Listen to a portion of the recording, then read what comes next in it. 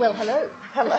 Just had an incredibly awkward, but I think quite necessary conversation with the management of this delightful cafe that you brought me to about turning down the volume of the music because it's quite a heavy bass line. Just felt like a spectacular jerk. I hope that our listeners appreciate the efforts that we're going to try to deliver audio that allows us to actually be heard. Yeah, exactly. Well, thank you for taking one for the team for that. I have brought Annabelle Crabb to a cafe that I really like that I don't get to very often. It's called Something for Kate.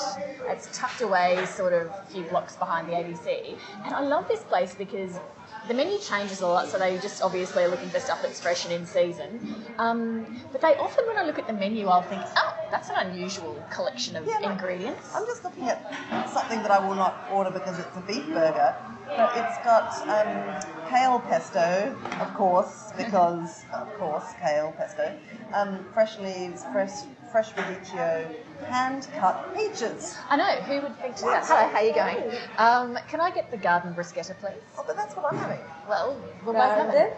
Yes. Okay. Yes, thank you. Yes, please. Could I ask for my poached egg to be... Hard. Yeah, Oh, please. very I'm a bouncing poached egg person. Did you say hard? Yeah. How do you even poach it and have it hard? Thank you. Thank you. Isn't it then just a boiled egg? Yes, it is.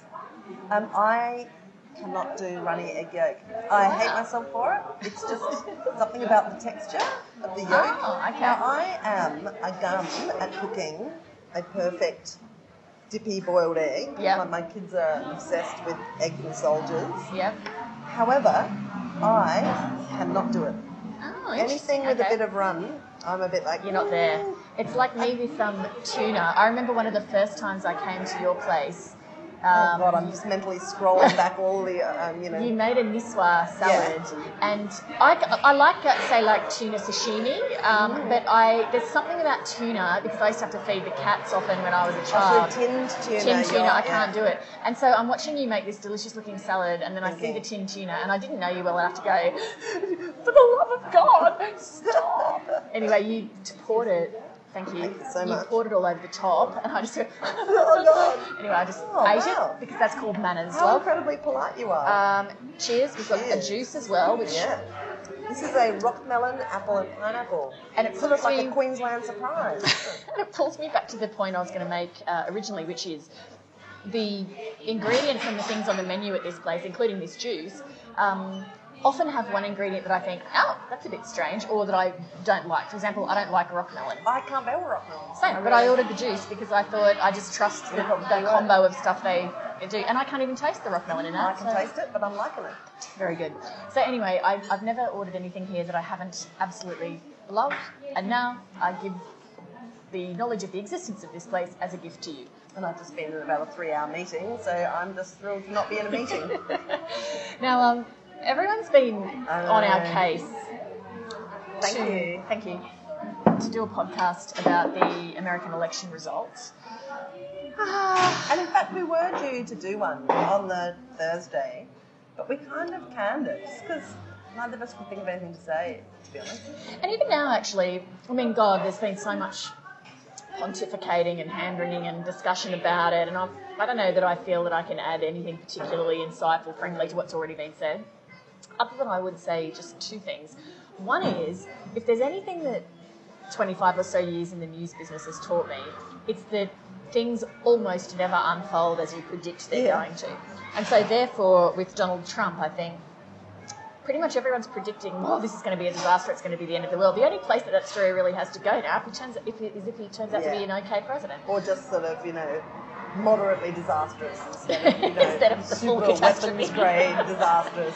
And sorry. No, I was going to say, sorry, the second thing I was going to say was just that, I don't think I've ever covered a politician who's been elected who's delivered even a fraction of what they've promised to in the campaign, and so why would Donald Trump be any different? So the idea that he is going to actually build a wall, that he's actually going to ban Muslims. Some bits will be offence, apparently. Some bits will just be a small Chinese hedge. Build me a rockery. That great Monty Python scene. Now, another rockery. Slightly to the side of the please not quote Monty Python? I hate that stuff. Well, it's just another thing about me that you don't know, but sometimes I do that. Sorry. God. Oh, I could start quoting Withnail and I. Gotta make you watch that movie one day. I actually hope now for the listener the audio is really bad, so they can't hear this. Yeah. Now, what were you going to say? Sorry about the election. Well, look, you know, it was a massive surprise. It flew in the face of conventional wisdom, as you know, large electorates sometimes enjoy doing. And what you've seen since is like all of us have been writing about it in the media, all scrambling around trying to sort of reform our earlier extremely reliable predictions and explain to everybody why this happened. You know, like there's this kind of ex post facto clambering back onto the ground of authority. You know, well, you understand why this happened, of course. Yeah. Blah, blah, blah. And the other thing that's happening, which I just find so hilariously annoying, is this whole, you know, digging out things that everybody said about Donald Trump. And, you know, there was a whole discussion in Parliament last week where everybody pulled out of the file everything that their opponents said about Donald Trump. Well, you called him a lunghead, you know, you called him a dropkick, which is just like, oh God, profoundly unhelpful. And look, the thing about Trump that I think, the fascinating thing about this election isn't, you know, were you right when you said that Trump was, you know, a liar or, you know, a horrible person? Because, I mean, you know, the guy does change his story pretty regularly, right? Like it's demonstrably true. He will say things that didn't happen. Absolutely. And claim he didn't do things that he's, you know, on tape doing. I mean, he's had a number of different iterations politically, like he's essentially this sort of... He's changed party multiple times. Yeah, sort of liberal type who is currently in a I'm just going to run the Mexicans out of the country phase. So, you know, he changes his mind on things. He's very sort of mercurial. That is not... The truth of that proposition is not at issue. The really interesting thing is the extent to which it didn't bother people. Exactly. Like, that is fascinating. I agree. That's the thing that I find the most intriguing takeaway, which is just this sort of increasing evidence that facts don't matter that much. And I find that puzzling for the practice of journalism, as I like to do it, because I consider that my job is to present people with facts and give them the opportunity to, you know, rebut them or explain why their facts are actually right or whatever. And so you assume that, you know, if someone is caught out being misleading or misrepresenting a position or just telling outright lies, that if that is exposed, that hurts that person's credibility. Yeah. But I think we've moved into a sort of phase where it doesn't. I can't remember if I talked about this on the podcast before, but when I was in the US in 2004, there was a profile appeared in I think it was New York Magazine or the New York Times Magazine. It was by a journalist called Ron Suskind. And it was about the Bush administration, and it quoted... In the article, it was quoted as an unnamed Bush administration source, but it was later revealed to be Karl Rove, who said it, Bush's chief of staff. And he said to Suskind, you know, you journalists, you people, you live in the reality-based community where you think that there's an objective truth, and you measure what we say up against your objective truth. And while you're out there trying to figure out if what we're doing matches reality, we're just out there creating another reality, and then you're going to try and check if that reality matches your reality, and we're just going to keep inventing realities. And at the time, it was like just considered the most jaw-dropping quote. And I look at it now, and I just think how remarkably prescient that was. Wow, I'd forgotten all about that article. I've read it too. I remember it, and I remember thinking that was an extraordinary way to put things. But that is exactly what's happening here.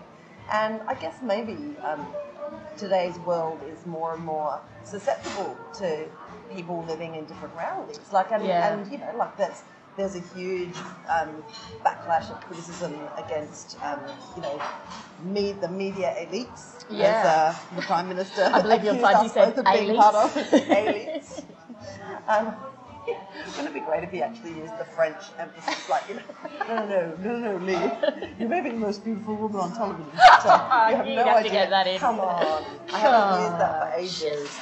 Appalling. So, like, you know, that is that's an altered reality too, where people sit around discussing, you know, the ins and outs of, you know. And, you know, I think that what we're witnessing, I don't feel like I struggle to understand where people are coming from, frankly, to be annoyed at the political class on both sides or to be annoyed at the media. I don't struggle with that at all.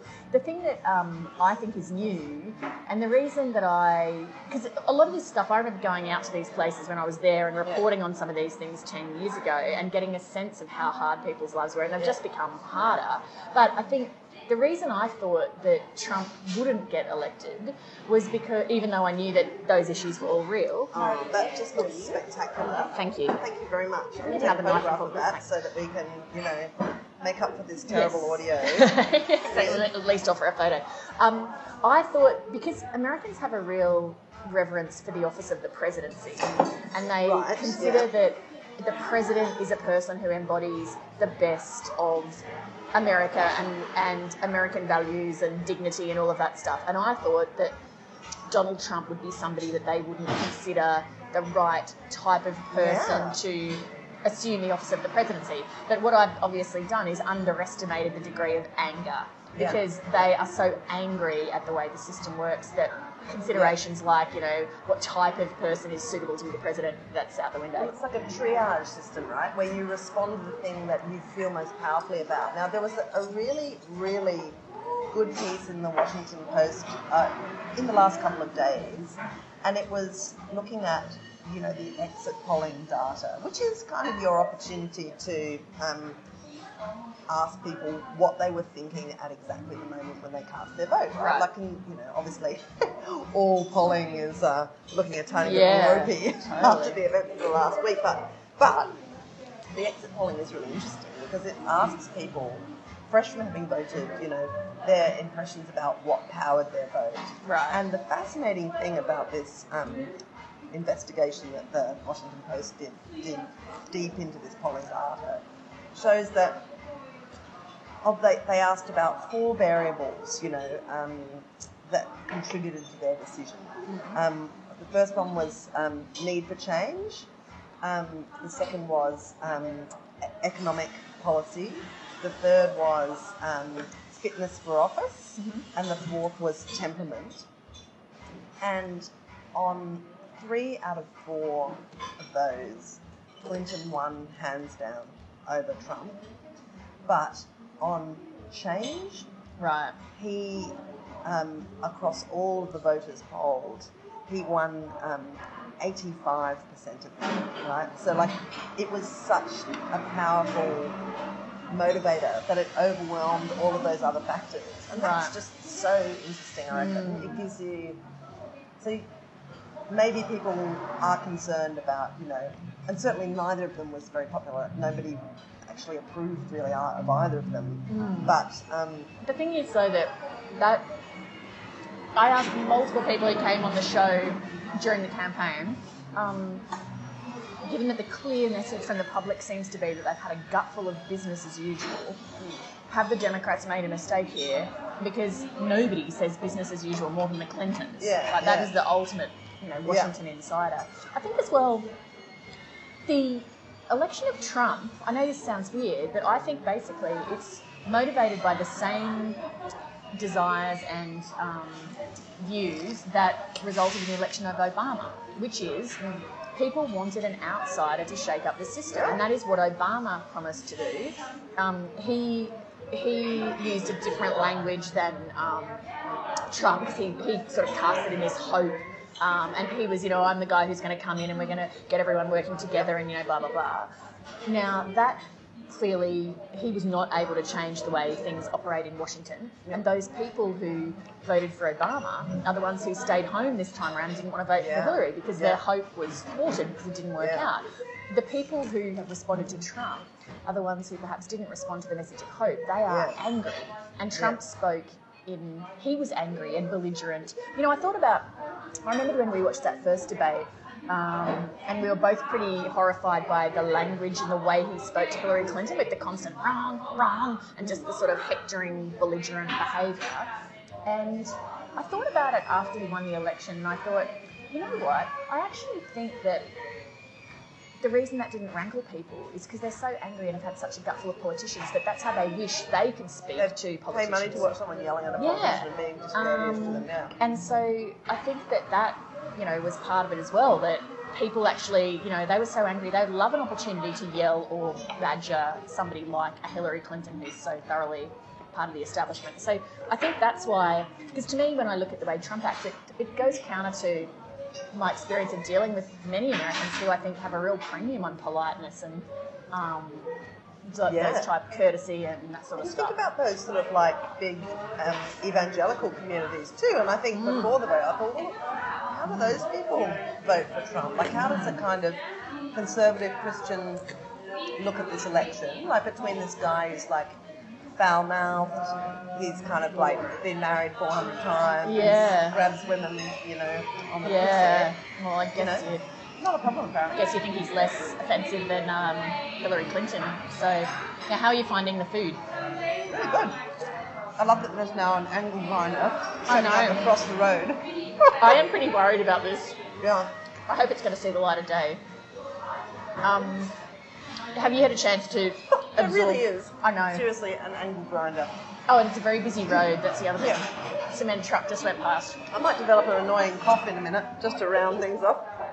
How are you finding the food? Good. I'm feeling that my loud chewing may be contributing to the background noise. Yeah, same. It's a bit of a problem.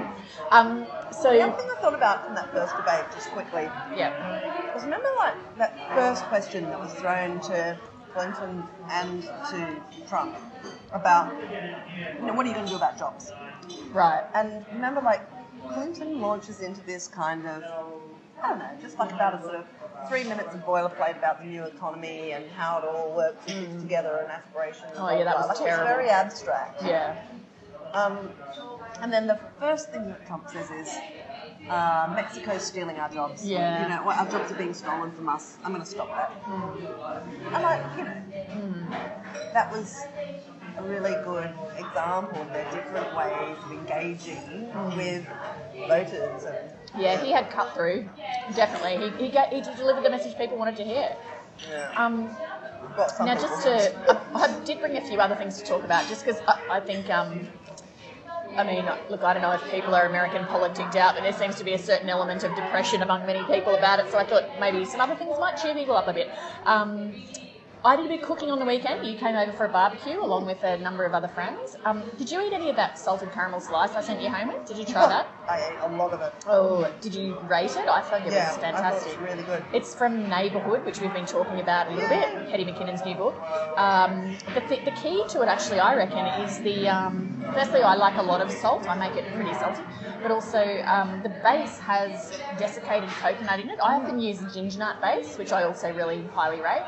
But this was desiccated coconut, which I thought worked really well with the caramel. Yeah. And I also made, from that book for dessert, a raspberry mousse. Oh my God, that was so good. That was basically just pureed frozen raspberries with egg whites and then some whipped cream and some fresh raspberries on top. It was very yummy. It was super good. What was that salad you made? I made a magrabia salad. That sounds like a cough. So it's Israeli couscous. It's one of those products that has 1,000 different names, depending on, you know, which side of the unrest in the Middle East you're on. But the old Yotam does a bit of giant couscous. So they look like sort of like almost pea-sized balls of pasta. And the way I bought them for the first time in London when I lived there, and I had no idea how to cook them. Right. And I couldn't find any instructions on the internet. I remembered that I had it once at this cafe in Mercer.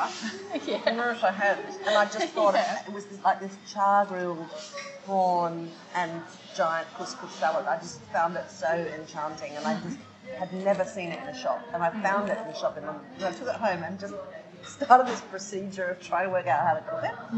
And it turns out that it works best if you toast it before you cook it. Oh. So it's little pasta balls, and you heat up a pan with just a little bit of olive oil in it, Right. and then you fry them in the oil. So they go all sort of nutty and dark, and then you add stock.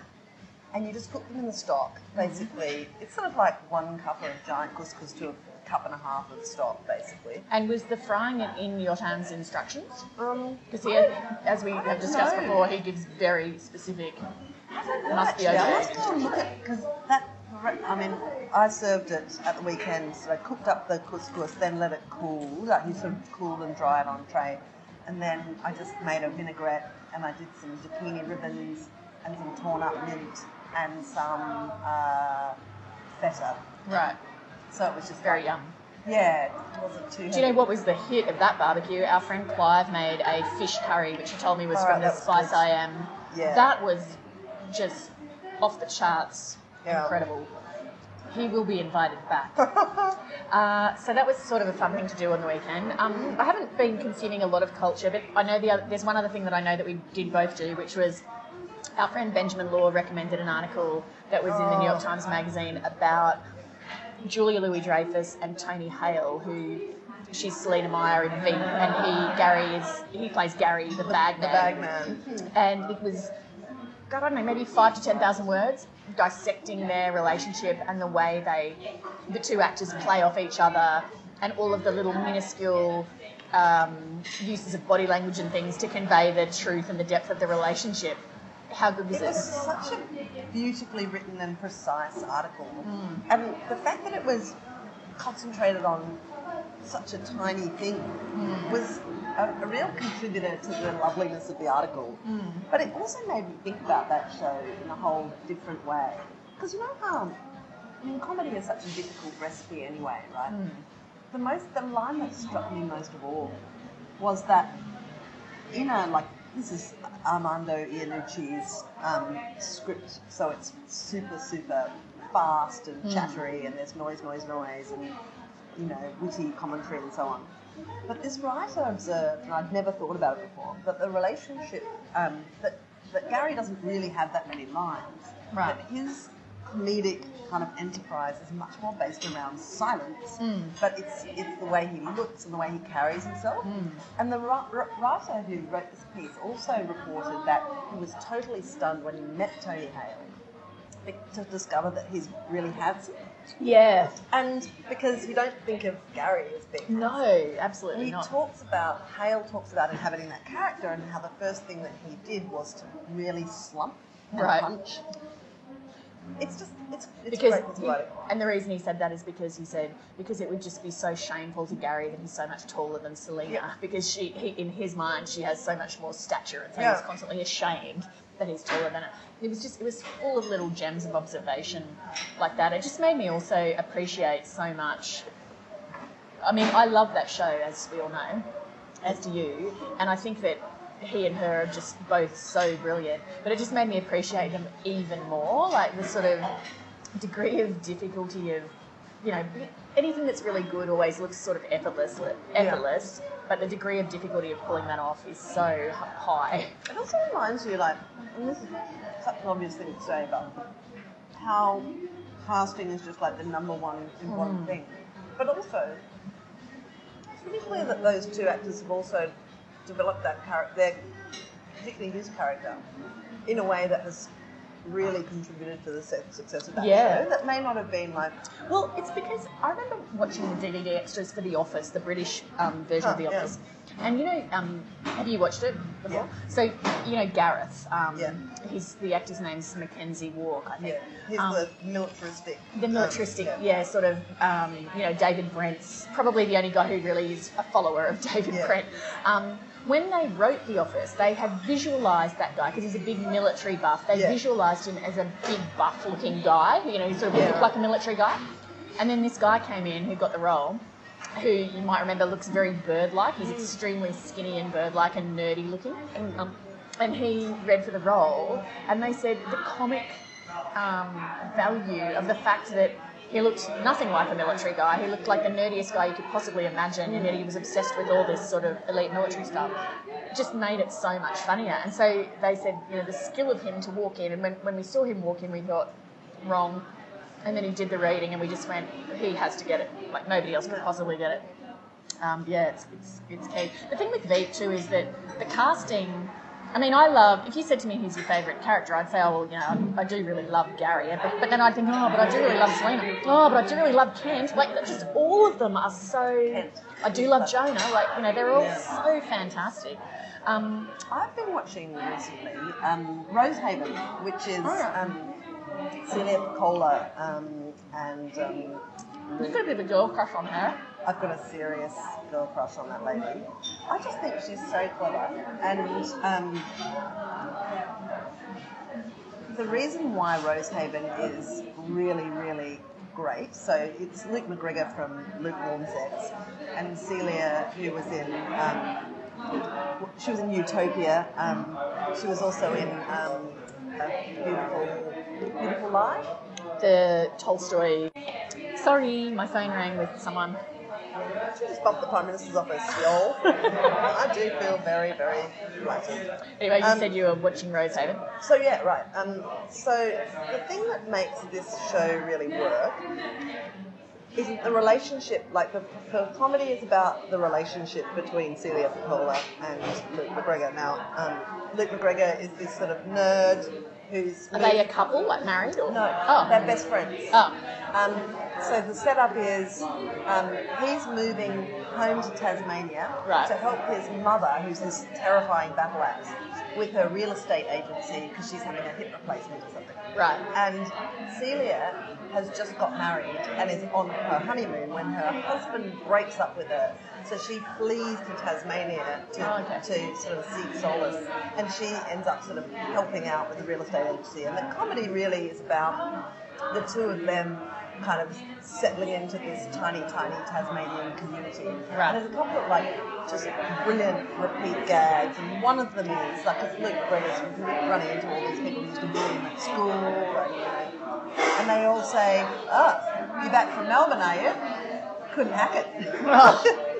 Anyway, so it's beautiful because it's the Tasmanian countryside. So you've got this sensation that both of them are constantly being upstaged by this incredibly scenery. But the comedy is just beautifully paced, and it doesn't try to do anything that it's not already doing. The strength of it is their relationship. Cola, is just brilliant. She's very warm and intelligent, but kooky. She's just perfectly suited to this role. Why wouldn't she be? She wrote it for herself with McGregor. So basically, they're being themselves in a sort of comic environment, and it's a real joy to watch. Okay, all right, I must have to have a look at that. I've seen it advertised, but haven't got around to it. And it's sort of gentle, and it's how sometimes the thing that makes you feel really uncomfortable about comedy is when it's trying too hard or it's trying just to sort of, be something. Yeah. It's just itself, this show. And That's good, I like that. It's delightful. What I've been watching, there's only been one episode of it on so far, but it's one of my absolute favourites, which also, is what it is Please Like Me. I love that show so much because it's both funny and sad. There was a bit in it where I laughed aloud. I had to pause because I just could not stop laughing in the first episode where there's a character I really like named Tom, who is the flatmate of and sort of the best friend of Josh, who's the main character, and who's played by Josh Thomas. Anyway, Tom was this sort of